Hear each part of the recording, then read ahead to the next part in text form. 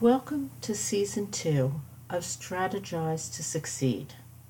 Selectively applying the strategies which we discuss each week will help you as you progress from conditions to opportunities to successes.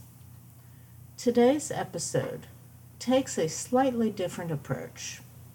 First, it is highly personal, and second, it is probably one of the most universal topics which we could consider. As you may recall, at the end of Season 1, I indicated that I would return to working as your mentor the Tuesday after Labor Day.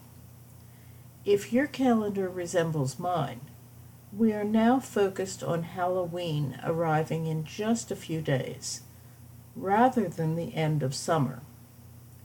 So, at the outset, please accept my humblest of apologies for going off the grid and being unavailable to you for the last few weeks as you endeavor to become more strategic in your thinking. I recognize that it is important to have a dependable source consistently available when you are in the process of shifting your outlook to a more productive way of life. And I let you down. But before you judge, please allow me to explain.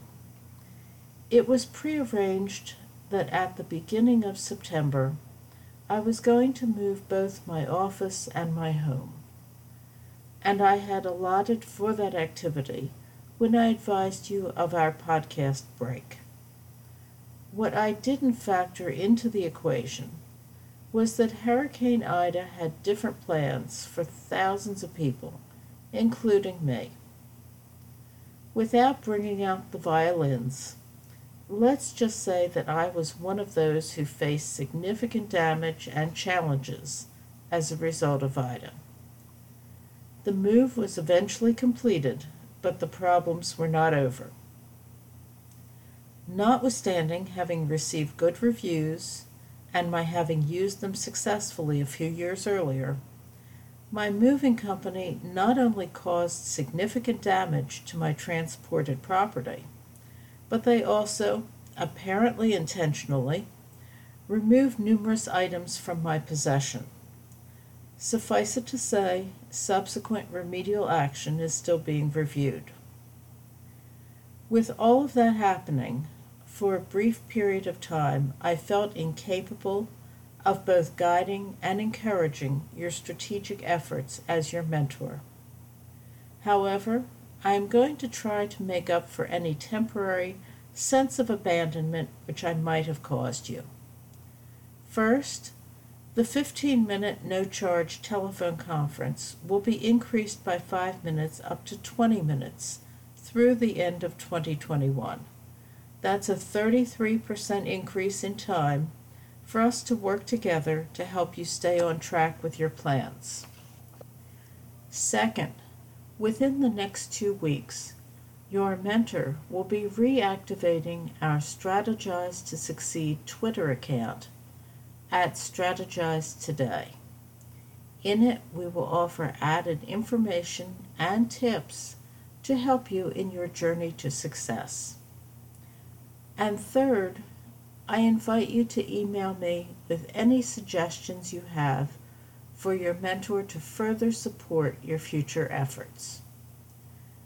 Now that I have provided the personal aspect of this episode, I would like to spend some time discussing with you the framework for making an effective apology. According to Mind Tools, a statement of apology is comprised of 3 elements: an expression of remorse for the action taken, an admission of responsibility for undertaking such action, and an effort to make amends for the effects of such action. Each of these aspects found in a worthwhile apology encompass their own strategy, which is intended to help both parties. Why does one express specific remorse for the actions in question? Of course, it is important to take responsibility and to be accountable for your actions. But also, the recipient of the apology has a need to know that the erring party not only feels badly about the misdeed, but it is also equally important that they know and feel badly about making the other party feel badly. Frequently, apologizers focus on making themselves feel better by the act of apologizing. What is often overlooked is that a significant function of an apology is to be sensitive to the recipient of the apology and to help them feel better. The second aspect of a helpful apology is the admission of responsibility. This is not to say that one should take on the weight of the world and apologize for the part that others played in the activity. The intent is to acknowledge your singular responsibility for that specific portion of an action which you caused to impact negatively on someone else. The acknowledgement of an error is just the first part of an effective apology. The second half is the action of making amends or trying to correct and make up for the earlier bad behavior. The key to making amends is that you are not looking to do that which is most convenient or helpful for you. Instead, your focus should be on the injured party and doing what they would like to have done. And if you don't know what that action is, ask them what you can do to make the situation better, and then follow their lead. Don't rewrite the outcome to accommodate your convenience.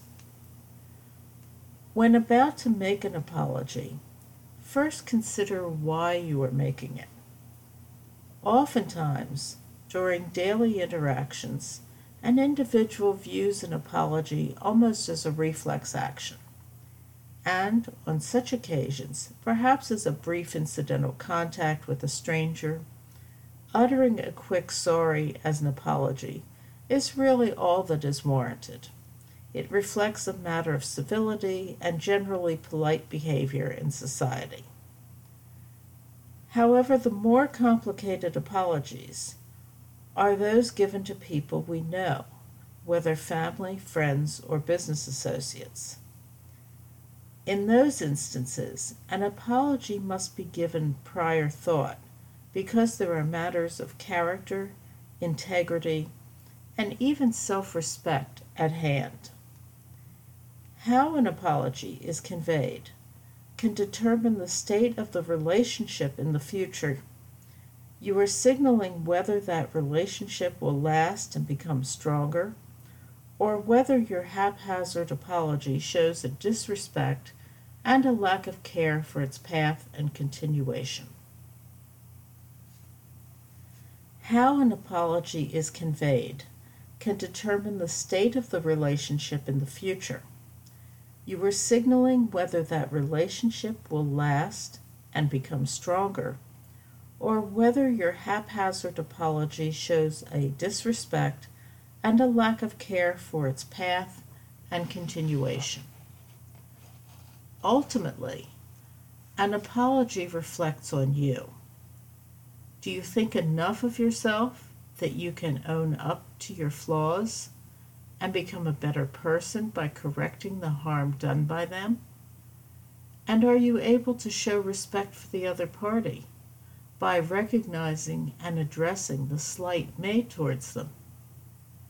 With that framework in mind, I now ask you to consider my apology, with which we started this podcast. Note the elements included and how the apology reflects both on you and me, and then the potential for the future state of our relationship. I do recommend that you note my inclusion of the requisite elements of an effective apology, and further, that you will appreciate the respect in which you were held as reflected by the efforts offered to make amends. Hopefully the sincerity with which these measures are presented will bode well for the strength of our future relationship. Thank you for sharing your time today. Remember, your application of strategic decision-making approaches can result in more beneficial outcomes for you, both professionally and personally. Why not turn that process into your opportunity?